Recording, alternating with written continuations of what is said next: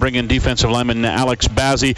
Alex, that was a tough night. Thanks for doing this, by the way. That was a tough night right from the get-go defensively for you guys tonight. Hey, fellas, thank you for having me. Yes, it definitely was a tough night for us. Things didn't go as planned. You got, tip your hats off to the Ticats for coming in here on the road and handling business, just making a fool out of us. So for us right now as a team, as a whole entire organization, we're just going to, soak this one in, come back in the morning and get back to work. There's nothing we could do about it other than learn from the mistakes. You also have to give credit where credit is due. Masoli did a lot of good things tonight to keep his offense on the field. Yes, he sure did. Even made me look like a 4-4 touchdown on missing a sack. He's a tremendous athlete, and he's starting to really build some camaraderie around there, around the Hamilton Ticats organization. They're starting to follow him a lot and really believe in him. And for a guy like that, you gotta capitalize on their mistakes, and you gotta bring him down, man. One thing for sure, he's good with his feet, and he's a better quarterback outside of the pocket. So you definitely got to get him down and contain him. And tonight we did not do that. You guys seemed to get to him a little bit more in the second half. Did you change much in the second half, or were you just kind of breaking through the wall a bit better?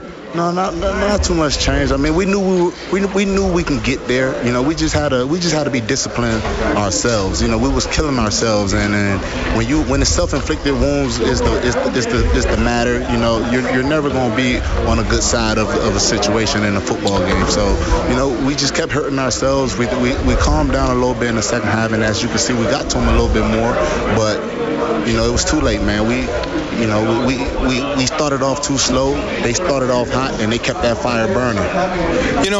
Alex, one of the things that I remember about playing with and against very active and mobile quarterbacks is that a lot of times it isn't even about getting to them to be able to sack them, but more to contain them, to limit their options. And tonight it seemed like every time you guys got a push, there was somebody that got out of a lane, and that allowed him to take off and get into open field and then make plays. And some of those plays were to find receivers down the field. And so what do you do to stop that? What do you do to limit that his opportunities to do that?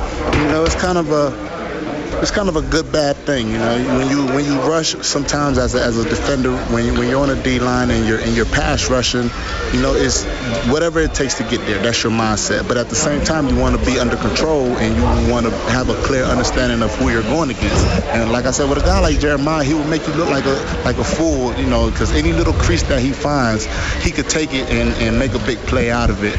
So the only thing you can do is just rush with an understanding, rush with teamwork. Don't just do something for yourself. Understand that, hey, if I'm rushing upfield, there's a possibility I could open this gap and put my teammate in a bad situation. So you got to rush with control, and you got to rush with understanding of what that quarterback wants to do. And today Jeremiah, and just as any game, he always like to find creases, and he will make the defense pay for it. He did that a lot tonight. Pretty much the same formula with Jonathan Jennings next week, Alex, and you know him very well. That's very much so true, man. So luckily it was not a division game. It was an East Coast team. We can learn from this, and next week we can show that we learned from everything that happened today.